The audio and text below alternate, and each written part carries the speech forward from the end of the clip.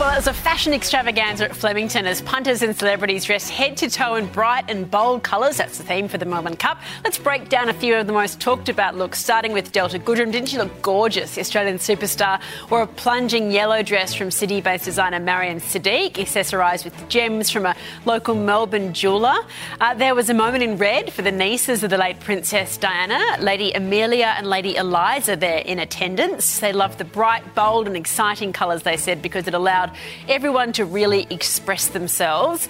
Some of Australia's sporting icons were also at Flemington. Here's tennis star Thanasi Kokkinakis. He opted for a dark green suit. I love that. AFL players, including Collingwood's Josh Dacos, were also there. And former footy star Cameron Brown. You're looking at the Sunrise punting expert there, and it sort of fits the bill, doesn't it? Following one of the Cup's most controversial new fashion rules, which allowed racegoers to wear shorts in the members' section. Brooke Warren stepped out with her partner Alex, opting for a bright orange jumpsuit, looking gorgeous. Sunrise also caught up with Brooke, and we'll play you that interview a little later in the show. Robert Irwin has made a very stylish green carpet appearance with his girlfriend Rory Bucky at the Prince William's Earthshot Prize ceremony in Singapore.